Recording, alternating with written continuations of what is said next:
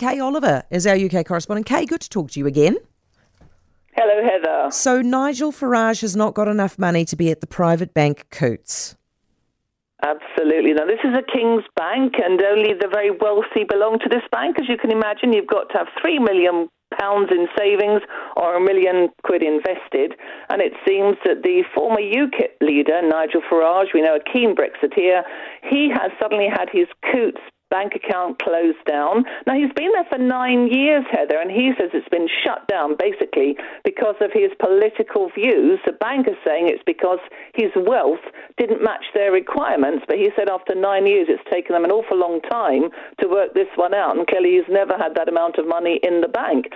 Now, he's being seen as what is called a politically exposed person, and it seems that there are lots of other people who are also being subjected to the same kind of treatment, and now the Treasury has launched an investigation to find out what's going on.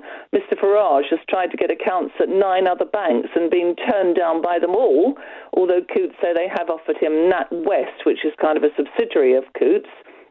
He's saying if he can't get a bank account, he may be forced to leave the country. What does it mean to be a politically exposed person? Well, it basically means that they have strong political views which don't match those of the banks, and they're basically people who are putting forward very strong, on the whole, right-wing views that don't kind of match in with what the woke brigade see as being normal. Oh, how interesting. Hey, what's going on with Captain Tom's foundation?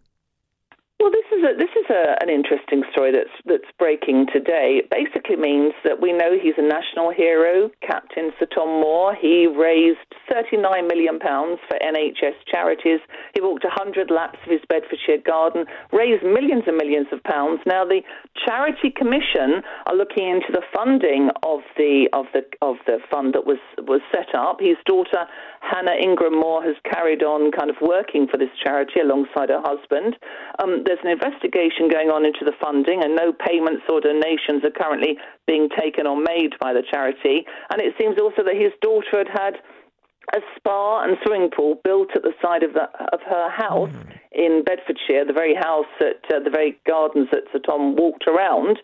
And now this spa is being the application, a retrospective application, has been rejected by the local council, and that's going to have to be knocked down. Oh dear.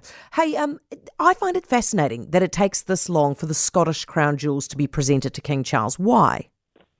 Well, it's I guess it's all to do with the busy time that King Charles and Queen Camilla are having, but it's a national Thanksgiving service today at St Giles Cathedral in Edinburgh, and basically the Scottish crown jewels are going to be presented to King Charles III, and this ceremony has, whether it's tying in with their diary arrangements, I don't know, Heather, but basically he's going to be presented with the crown made for James V of Scotland in 1540. It's got 94 pearls, 43 precious gems, and it weighs 1.53 kilograms.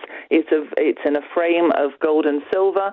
He's also going to be presented with a new sword named after his late mother, Queen Elizabeth II, because the existing sword is too fragile to present to him. Oh, wow. Hey, so a celebration today are going on. Yeah, it's fascinating. Kay, thank you. I appreciate it. Kay Oliver, our UK correspondent this evening.